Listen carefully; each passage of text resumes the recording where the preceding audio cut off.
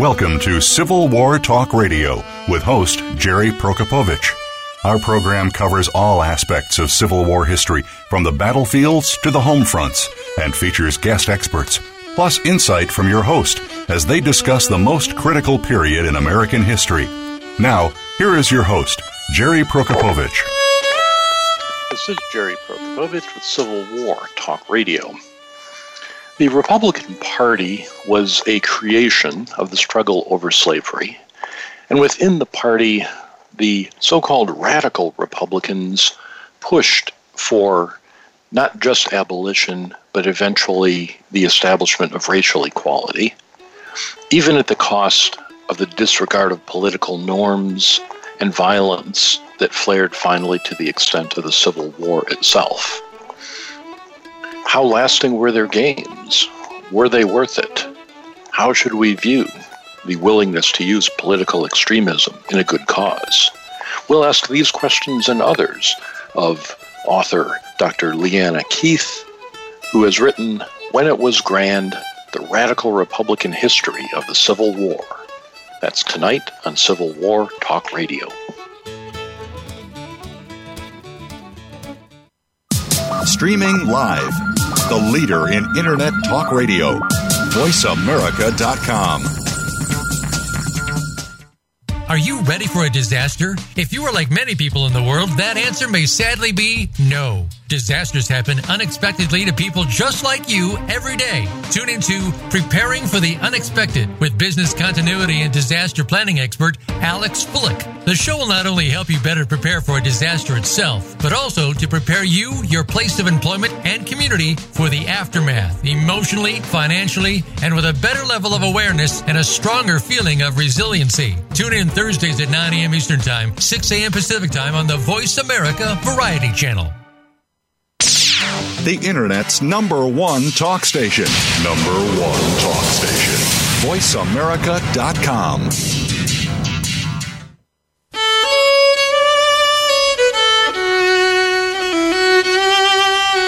You are listening to Civil War Talk Radio.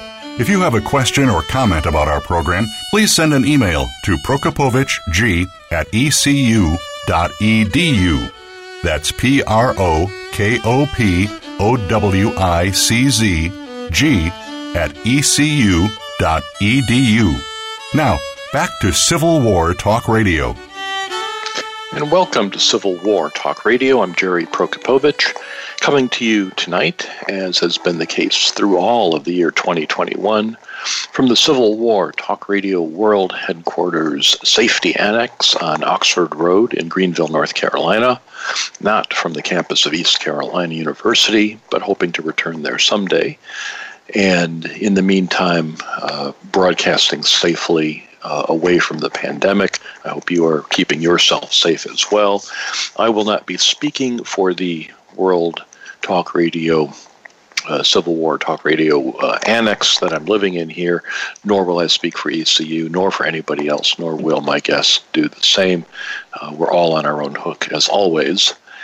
It is the 10th day of March 2021 as we record this, and today is Spring Festival Day at ECU, so a happy Spring Festival to everyone. This is in lieu of spring break, which ordinarily would be taking place this week or next.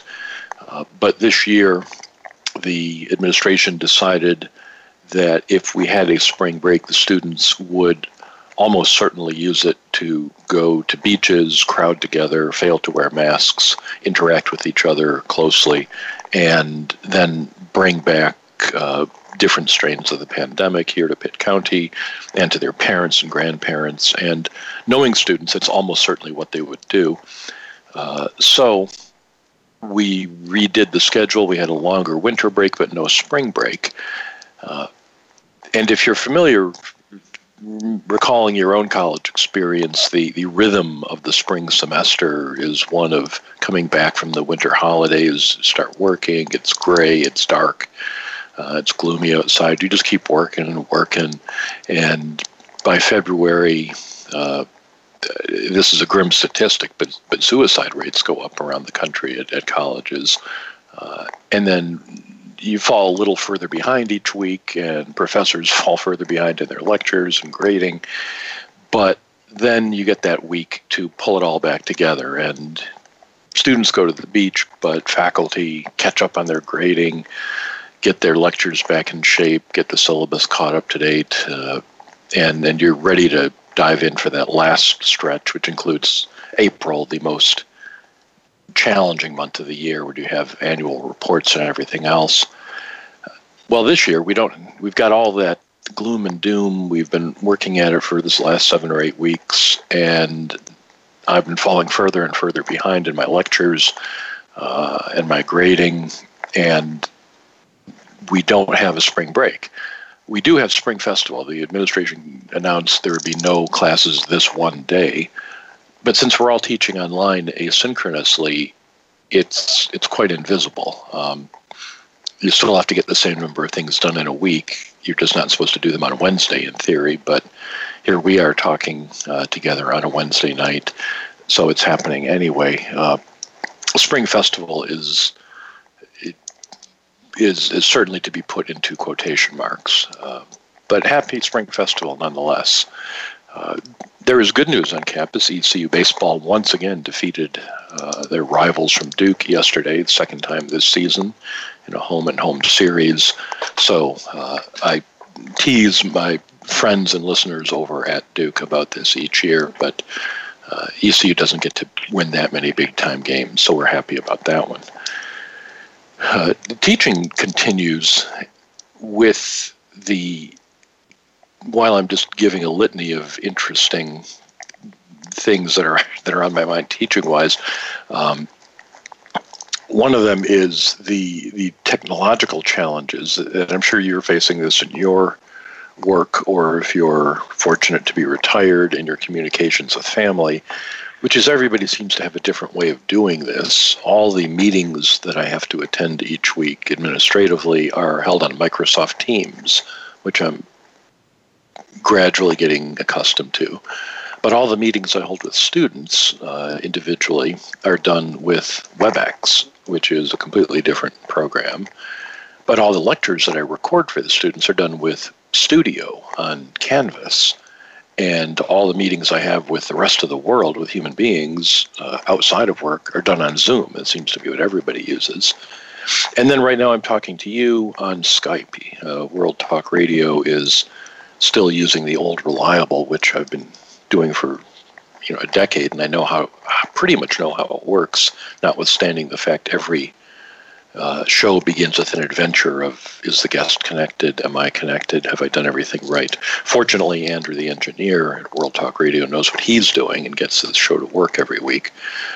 But I was thinking historically, what if this were true with Alexander Graham Bell, that instead of one telephone, there were 8 or 9 different proprietary telephone systems. And when you called someone up, they'd say, oh, wait, I got to hang up this phone and call you on a different phone. Didn't work that way, probably for the better. Well, enough of historical speculation. We don't need to speculate on what's happening next on this show, because you can go to www.impedimentsofwar.org, and there you will see what Mark Gaffney has published for us, or on the Impediments of War Facebook page, you'll see the same information. And there we find out that next week, Brian Jordan will be returning to the show. His new book is called 1,000 May Fall, Life, Death, and Survival in the Union Army. It looks very interesting. On the 24th of March, we are not going to have a live show. On my personal calendar, I've written fake spring break in big letters. The university's not taking a spring break, but Civil War Talk Radio will take one. So get your little umbrellas to put in your drinks and pretend you're on a beach for an hour at some point during the week of March 24th, when you would ordinarily be listening to the show. On the 31st, guest TBA, we'll get that squared away sooner rather than later. On April 7th, William Marvel comes back to the show. He has a new book about Fitzjohn Porter called Radical Sacrifice. Again, looks extremely interesting. On the 14th of April, John Madison, A Worse Place Than Hell, How the Civil War Battle of Fredericksburg Changed a Nation. Then we've got Lauren Thompson on the 21st, a book on a topic that I'm amazed there's been nothing written about. It's called Friendly Enemies, Soldier Fraternization Throughout the American Civil War.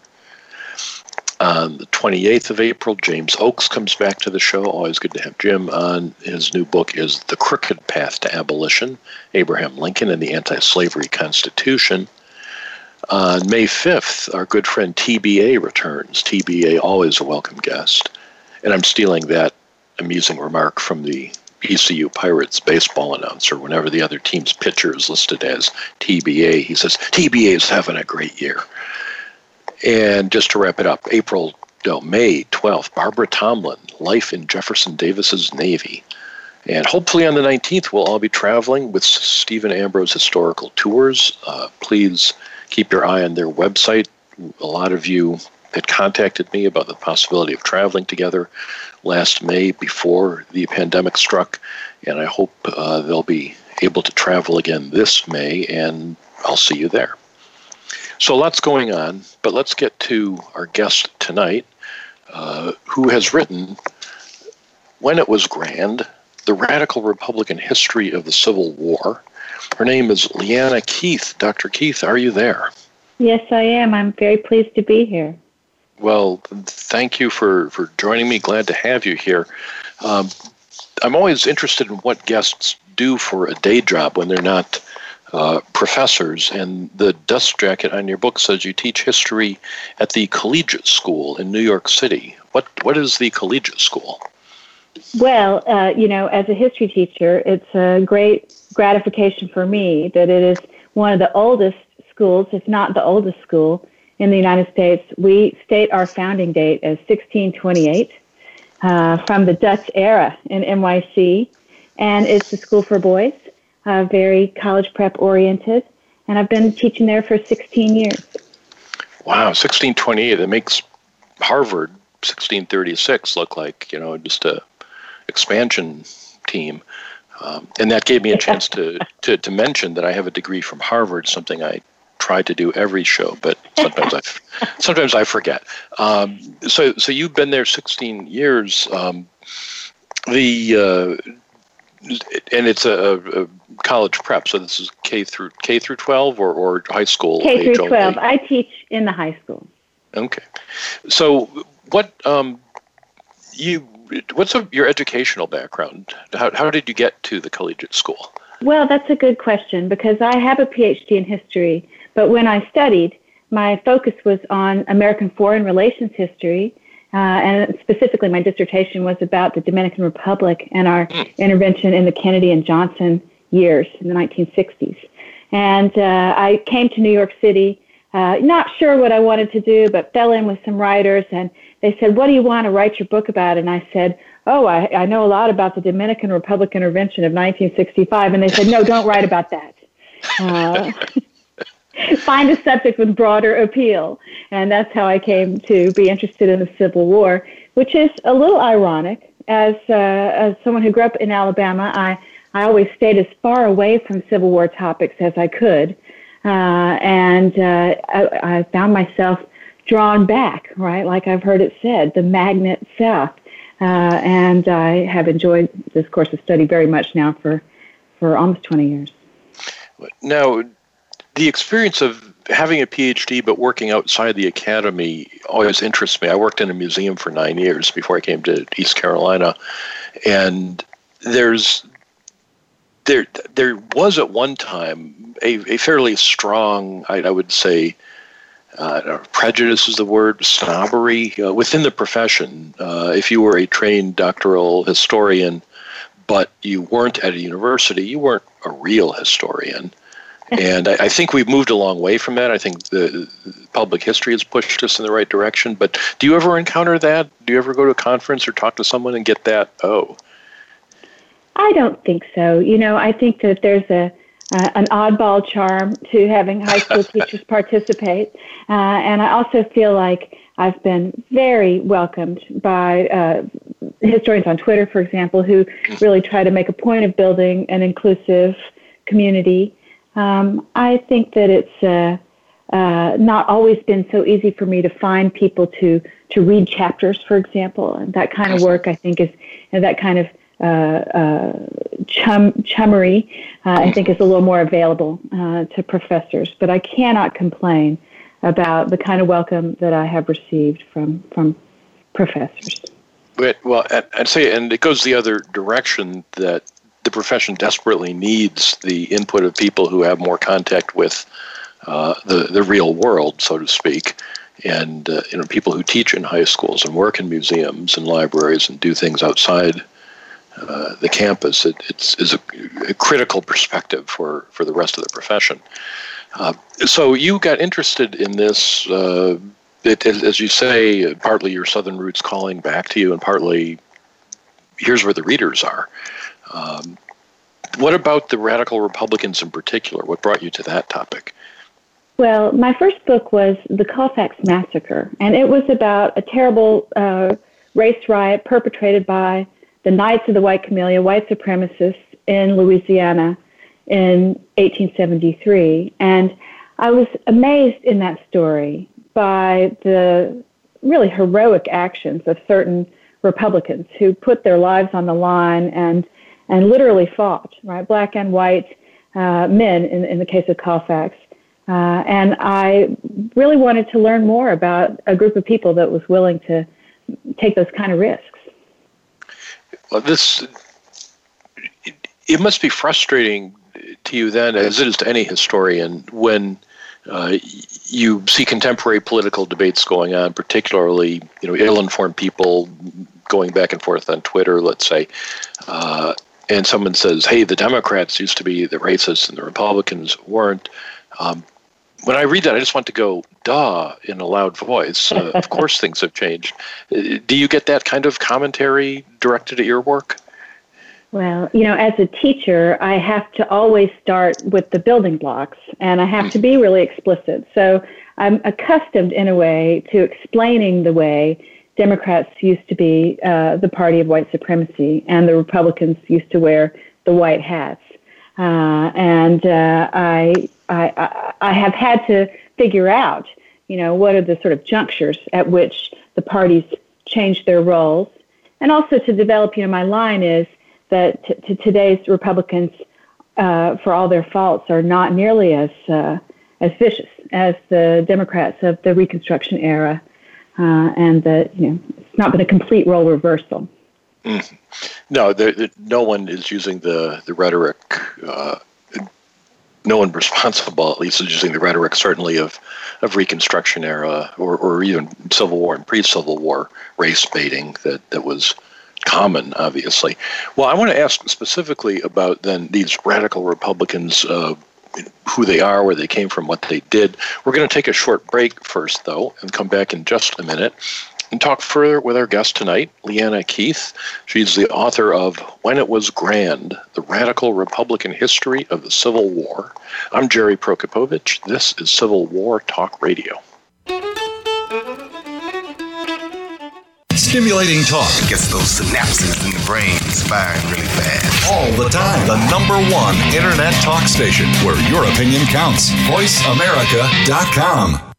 Psych Up Live with host Dr. Suzanne Phillips offers a psychological perspective on coping with common and current life issues. This show addresses topics as varied as marital stress, insomnia, depression, raising teens, campus violence, and building self-resilience. Listen in as Dr. Phillips and her guest experts share the latest in books, findings, and information that will inform and enhance your life journey. Psych Up Live is heard every Thursday at 2 p.m. Eastern Time, 11 a.m. Pacific Time on the Voice America Variety Channel. Today, many doctors prescribe basic pharmaceuticals to their patients who aren't feeling well or have various aches or pains. Is this the right course of action for all patients? Definitely not. Find out about healthy, natural ways to help you feel your best by tuning into the CBD Ed Show with host Edward Cheney. Ed will explain full-spectrum CBD, where the whole hemp plant can be used for treatment, and answer all of your questions about CBD and natural treatment in general. Listen Fridays at 11 a.m. Pacific Time, 2 p.m. Eastern on Voice America Variety. Streaming live. The leader in Internet talk radio. VoiceAmerica.com.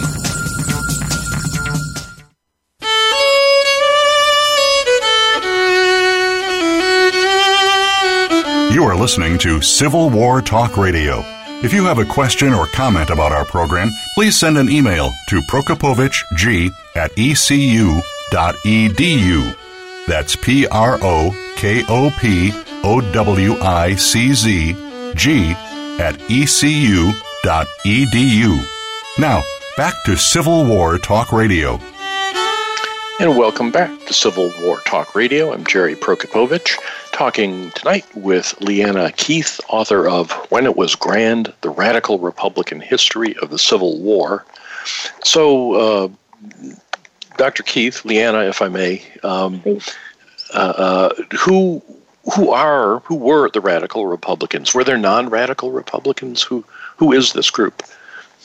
Well, it's a great question because in a lot of ways the radicals are older as a faction than the Republican Party itself. Many of them had their early careers in the Free Soil movement or in the Liberty Party, and only aligned themselves with the Republican Party after 1854, when at that time the party was very much a big tent that included not only folks like the famous radicals Charles Sumner and Ohio's Ben Wade, but also real conservatives, including those representing slaveholding states like the Blair family from Missouri. And so that kind of big tent meant that Republicans had to negotiate, the radicals have to negotiate their way among the factions. But what I suggest is that they're actually quite good at this kind of factional maneuvering, and that they, in a lot of ways, lead the party, especially as the war gets underway. So let me invite us both to put cards on the table here. Reading this book, it's very clear that it has a strong authorial point of view. As you said in our first segment, the Republicans of this era wear the white hats in the sense of being the good guys, conforming more to values that most Americans would espouse today, certainly in terms of racial equality. So there's no question who are the protagonists of your book, or even who are the heroes of your book. And not all historians are as frank in making clear that distinction. Some will attempt to claim a stance of objectivity that was once universally aspired to. I think there's a lot of challenges to that today, whether that's even possible or even desirable. But this, you don't pull any punches about where you're coming from in terms of who the good guys are here. Yeah, one of my graduate professors once said, extra adjectives will be the death of Leanna. Because I do sort of put it out there, and I do think this is one of the ways where not being a university historian, not being trained as a Civil War historian at the university, has made me more free, more liberal, perhaps too uninhibited to express my opinion. But I've done it now, and there's nothing I can really do about it. I've said it, and I believe it, and I think I think I can back it up. Well, it's if this book had come to me just off the shelf at Barnes & Noble, my first thought might be, well, I don't know about that. When you glance at the back and you see Manisha Sinha, Eric Foner, Thomas DeBlack, American Historical Review, clearly this is, and then you read it, it's entertaining, first of all. Readers should know that. I enjoyed reading this book. But it's also, extremely thoroughly researched and referenced. It's a professional history book. But I guess having the freedom not to be looking at a tenure committee over your shoulder, for example, I guess you're saying that's allowed you to have a point of view. I called it like I saw it. So, and to me, it seems like these guys were really participating in something, really making something of their lives, really building something. And since we know the way the story ends, and we know that in the Reconstruction period they're going to go on to really implement these enduring changes, and that the radicals will take the lead in changing our Constitution and pioneering the idea of black office holding and voting, To me, it really didn't seem like too controversial of a call to say that these guys were, achievers, in the spirit of the civil rights movement of the 20th century and the 21st century as well. Now, they're highly controversial in their own lifetime, certainly. You start out with a chapter before the war showing how the Republican Party comes together in opposition to the Kansas-Nebraska Act. And there's certainly a lot of difference within the party as well as between the party and others in the American body politic. No one is more symbolic of that, I guess, than John Brown. But you point out here, John Brown didn't call himself a Republican, but he certainly created a situation where Republicans had to respond to him. Well, he certainly piques the interest of the radical Republicans who come to, truly revere him and to invest heavily in his movement. And later, after his death, to promote his legacy as an example in a way that I think bleeds over into the sort of larger phenomenon of John Brown's body and sort of Civil War as the ultimate expression of this kind of campaign that begins with Brown to overcome at whatever cost. You make the point several times that the Civil War really begins well before Fort Sumter. You look at Bleeding Kansas and talk about conflict there, but also about resistance sponsored or supported by radical Republicans throughout the North to the to enforcement of fugitive slave laws. Can you talk about that? Right. Well, it is one of the ways that the radical faction of the party cuts its teeth, and develops its sort of organizational ethos, that a lot of these participants had common experiences in vigilance committees and taking part in rescues, which had a courtroom dimension, right? The Fugitive Slave Act commissions were staged in courtrooms, and so for lawyers and political types, hanging around the courtroom actually becomes a way of keeping tabs on the enforcement of the Fugitive Slave Act and presenting themselves to try to interrupt these renditions in movements that spill over into, publicity led by newspapers and printers, circulating flyers, and the assembly of large groups or even mobs led by, in many cases, political activists who are willing to take up arms, right? Willing to put a battering ram through a courthouse door. And so that kind of violence takes place in repetition in a way that I say, helps to develop a warlike spirit and a kind of a military record for some of these folks who have put their lives on the line, endangered themselves, been injured, sometimes been killed, as part of these kinds of or have killed themselves, right, as part of these anti-slave act rendition movements. When you describe some of these events where someone has been taken into custody by federal marshals or people acting under the aegis of the Fugitive Slave Act, and then a group of activists tries to get them out either through legal means, and when that doesn't work, through extra-legal means, like you say, breaking down the courthouse door, breaking in, taking someone out of jail. It's not hard to sympathize with them. Clearly, the law itself was unjust, and slavery itself is obviously what it is.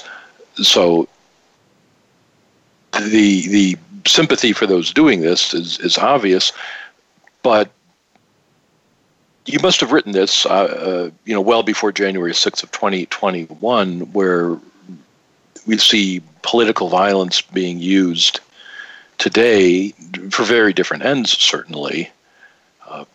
Does that give you pause that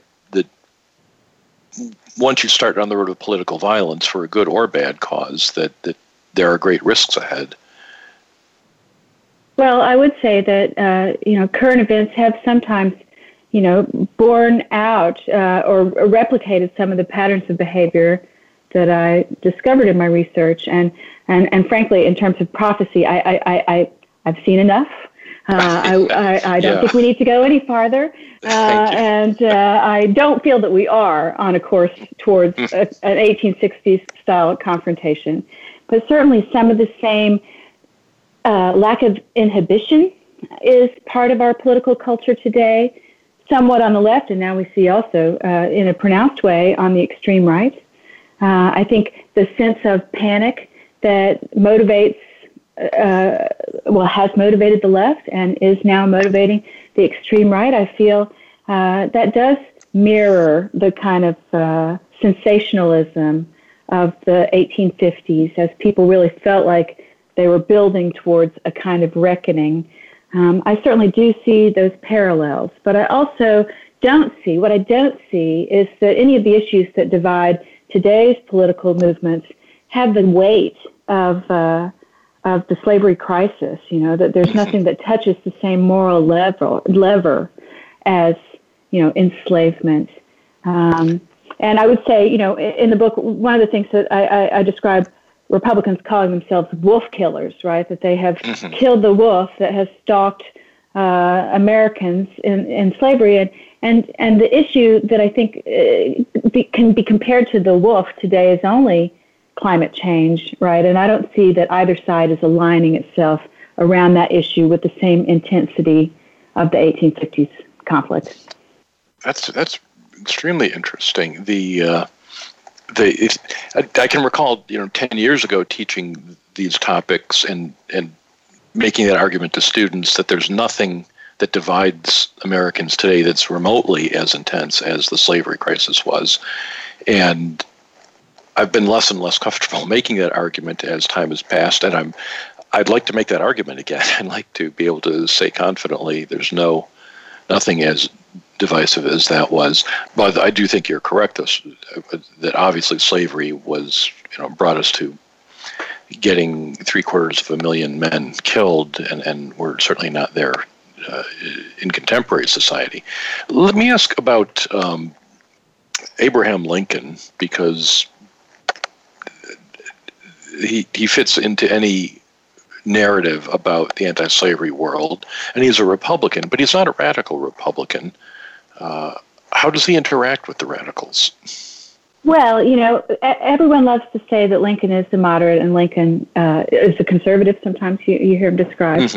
And yet in my research, I found him again and again in dialogue with the radical faction of the party, not only in terms of building programs that he shared their enthusiasm for, like arming black soldiers, or even emancipation itself when done on the terms that he thought were appropriate, but also in that he enjoyed and benefited from their advocacy. With a sense of humor, right? Sometimes he complained, right? These guys are the unhandiest devils in the world, but they are pointing their faces towards Zion, and he wanted to stimulate that kind of discussion during the war, especially as, anti-slavery goals became the goals of the Union during the Civil War. He sees a lot of value in stirring up discussion of all kinds. He wants them to go out there and lean into it and get Americans talking about it. So I think that he sees the radical rhetoric as constructive and helpful. And I think that we have at least one example of him liking, at a personal level, radical Republicans. In this case, he and Charles Sumner had a friendly relationship and an appreciation, right? Sumner, for all of his, sort of stuck-up erudition, he really got Lincoln's humor. And Lincoln, at the same time, believed that Sumner and the others were playing a useful role. He said, you guys were only 6 weeks ahead of me, and didn't you notice how I caught up? And didn't you notice how once I made a commitment to something, I never looked back? So I feel like Lincoln's radicalism hasn't gotten enough attention, and here I am being too bold, but I want to say that he benefited from these movements and he used them, and that they played a big part in his leadership in the war. I think that quote about you are just 6 weeks ahead of me, it really captures both his sympathy for the radical movement and his frustration that because they certainly condemned him frequently when he was in the White House as being too slow. But you make the point that he was a extremely effective, not to say devious, politician who used indirection and other sleights of hand to get attention away from where he wanted it, and then accomplished its goals. You mentioned black soldiers. That's certainly one of the key elements of the national transition that takes place during the Civil War and leads into Reconstruction. And that happens in a number of stages. It starts with some people that we've all read about, David Hunter in South Carolina. But you also mentioned people like General Phelps in New Orleans, who is less well known. Is this a grassroots movement within the Army to recruit black soldiers that we don't really know about? Well, I think it is quite hard to pinpoint the exact origins of forming black regiments.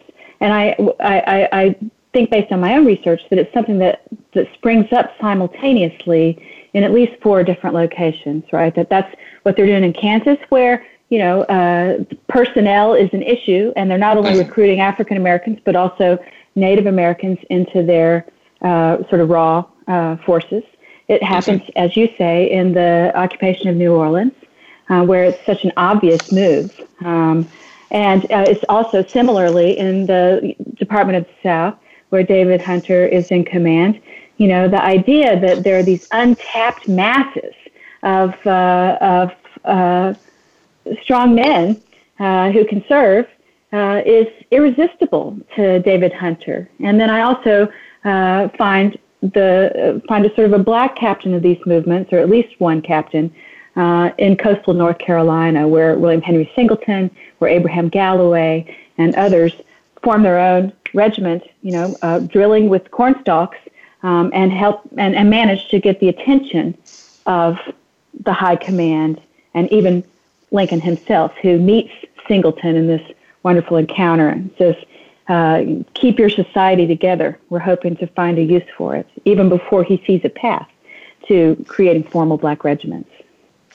Yeah, that's right in our neck of the woods here in eastern North Carolina, down in New Bern, where Galloway and Singleton and others were operating and as you say, organizing units outside of the United States sanction just to be ready to go when the word finally did come down. We're going to take another short break, talk more about emancipation itself and the course and effect of radical Republicans on the Civil War. That's the subject of the book, When It Was Grand, The Radical Republican History of the Civil War. The author is Leanna Keith. She's our guest tonight. I'm Jerry Prokopowicz. This is Civil War Talk Radio. Streaming live, the leader in Internet Talk Radio, VoiceAmerica.com. We're making it easier to listen to the Voice America Talk Radio Network wherever you go. In addition to listening live, you can check out information about your favorite talk show hosts, discover new talk show personalities, add shows to your list of favorites, and listen to all of our show archives on demand, all from your iOS, Amazon Kindle, or Android device. Download it from the Apple App Store, Amazon, or Google Play, and get ready to tune in. The Voice America mobile app, powered by Aircast. If you think you've seen online TV before, let us surprise you. VoiceAmerica.tv is online now. The leader in live Internet talk radio has done it again. Multiple channels, a state-of-the-art viewing experience, live and on-demand programs streaming 24 hours a day. It's exactly what you want, when you want it. VoiceAmerica.tv. From health and wellness to business, sports, and everything in between. Discover our new world. Visit VoiceAmerica.tv now and experience the future of online television. VoiceAmerica.tv. Stimulating talk. It gets those synapses in the brain firing really fast. All the time. The #1 Internet talk station where your opinion counts. VoiceAmerica.com.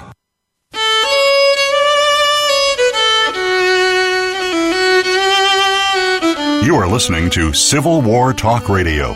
If you have a question or comment about our program, please send an email to prokopovic@ecu.edu.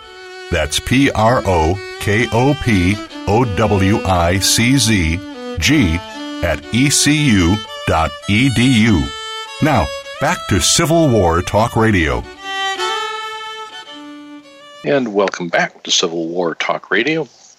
I'm Jerry Prokopowicz talking tonight with Dr. Leanna Keith, author of When It Was Grand, The Radical Republican History of the Civil War. This book, Leanna, I want to say, is one that very much grew on me as I was reading it. One of the things I really liked about it was the organization of chapters, 18 of them. Their length was just right. And I don't know if this is, again, something from not being required to write it for a dissertation committee or a tenure committee, but there's something about the right size of a chapter that you can read it, absorb it, enjoy it, and then move on to the next that affects how much one enjoys the book, or how much I do at least. And this one really worked. Having said that, I want to. We were talking about military experience, African Americans joining the war effort at the end of the last segment, and I want to push on that. At one point, you're talking, I think, about David Hunter and others, and you say that their willingness to recruit black soldiers, even though it was not authorized at the time, was an example of them following natural law ahead of military regulations, of doing what was right, even if it wasn't permitted.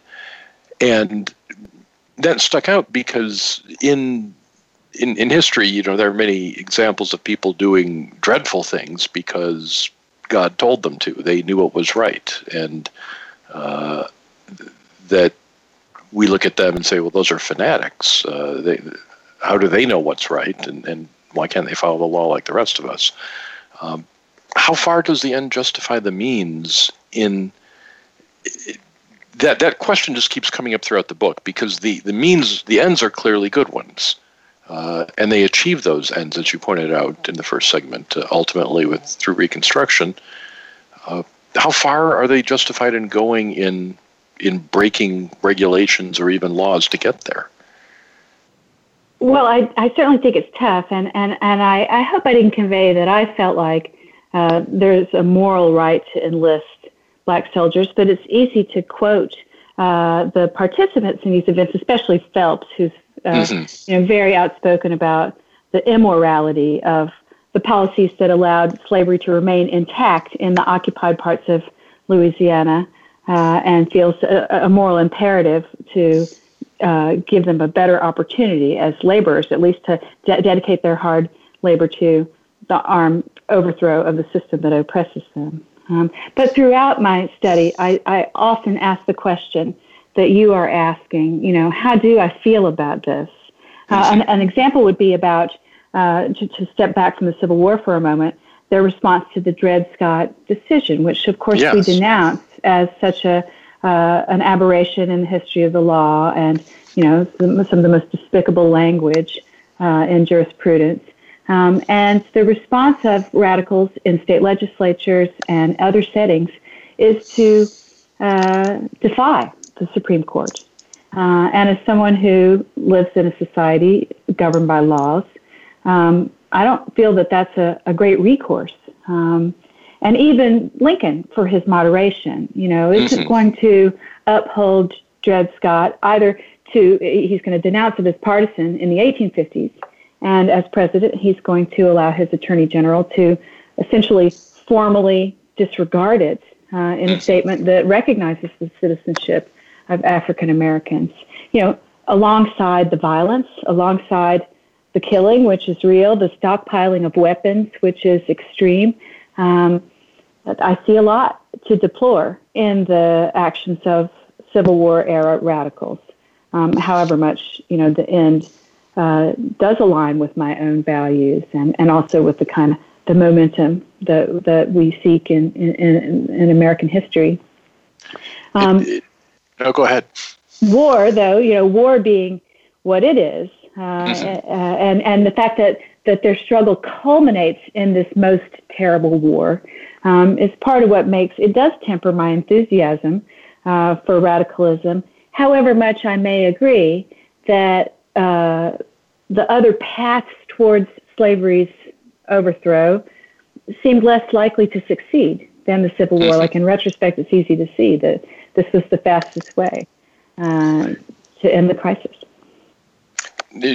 It's an eternal question, certainly. How far do you go? And Dred Scott's a good example.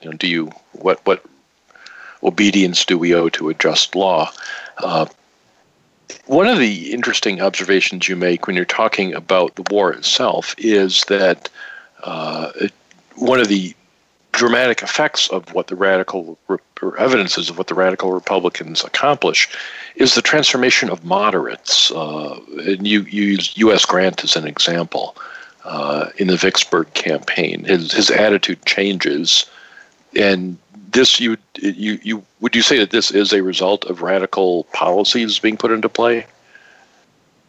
I think that one point that distinguishes my story from other Civil War accounts and other stories about Republicans of the Civil War era is that I try to present the Army and the whole federal bureaucracy as a field in which radicals play a big role. And I think it's especially vivid that war ends are served very much by the radical means, and that the interest of the armies and the war effort becomes very closely aligned with the fate of African Americans in the South and with efforts to improve their lot, right? What was good for Black people was good for the Union war effort. And with his clear vision, sort of unfettered, not so filled with opinions and self-regard, as most people with a political agenda, Grant, he recognizes it in such a complete way, right? If we're to believe John Eaton's account, his first commissioner for freedmen, he seemed to perceive all in one go that not only could the war make useful citizens out of people who had been enslaved, but that they could become soldiers and that their military service would become the foundation for citizenship. And he doesn't say, for the political domination of the South, but I think that it's quite clear to many radicals during the war that Black voting is a way to follow on the military successes and help to make them more permanent. Well, you have a chapter with the title Nation Building, which is really a political phrase from the 1990s to the present, for better or worse. Is this what radical Republicans are thinking of doing with the American South, rebuilding it as a different nation? Well, and not only the South, right? I think their vision is one of a new birth of freedom for the entire nation, and one that would require new laws, new ways of thinking, new categories of citizenship, and really, especially in the South, to break through the culture that had enabled a slaveholding aristocracy, to make the South more like the rest of the country, does require rebuilding. And since they are on the cusp, or even in wartime, supervising an occupation of the South in which many institutions, certainly, courts are not in session and legislatures are defunct, and they're having to serve in the role of government in the various military departments.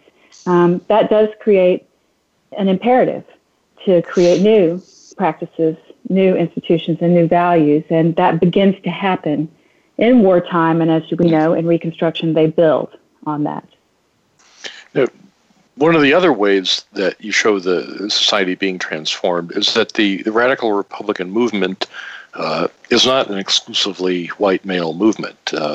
Women play a substantial role, and you don't isolate them in a separate chapter. Here are the women, and then the norm is men, but they appear throughout the book Can you talk about examples of that?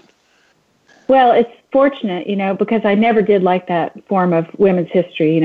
As someone who has used a lot of American history textbooks over the years, I hate the little add-ons. Here's the women, and here are the black people, and here are the Spanish speakers. And so I am grateful that the examples of engaged women are so well coordinated with the acts that are, viewed as the more mainstream political figures and men engaged in politics.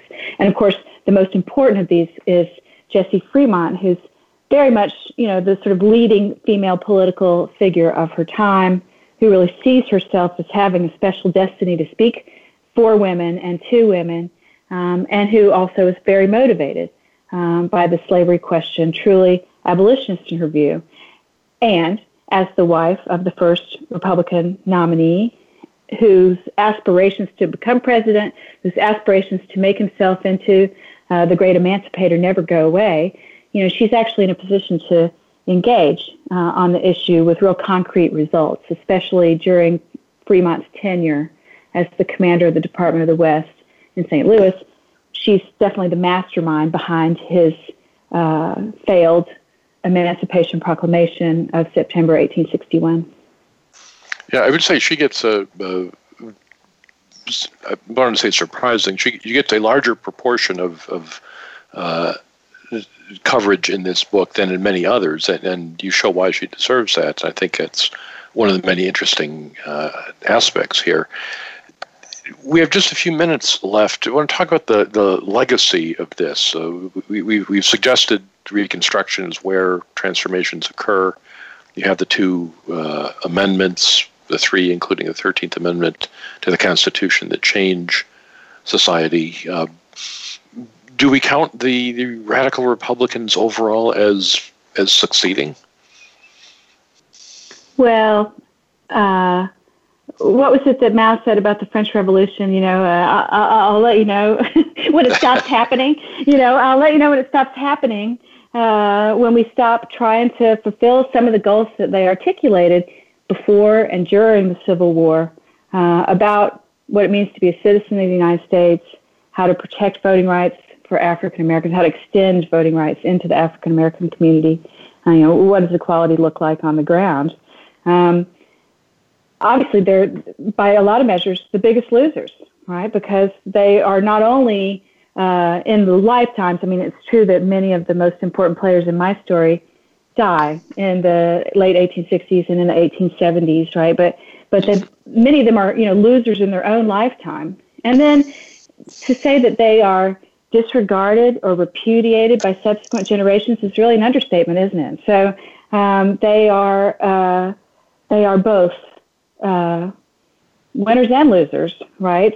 Seers, right? That's what Manisha Sinha said, right? Seers of interracial democracy. I don't think we've arrived at the end point of their journey. That's an interesting point. When Lincoln tells the black delegation that he wants to persuade to accept colonization, and he tells them, that he doesn't see how the two races can live in harmony. People often point that out as Lincoln's racism, and one response is, well, we haven't proven him wrong yet. So these issues are certainly still with us today. So the radical Republicans have gotten, in many ways, a bad historical press, and this book goes a long way to reversing that, to enriching and guiding our understanding of those who were at the forefront of these political and social issues in their time. The book is called When It Was Grand, The Radical Republican History of the Civil War. The author has been our guest tonight, Leanna Keith. Leanna, I enjoyed the book. Thank you for joining me on the show and talking about it. Well, thank you so much. I'm a huge fan of this show. It's a great body of work. I'm so glad to be included. Well, thank you. And listeners, as always, thank you for listening to Civil War Talk Radio.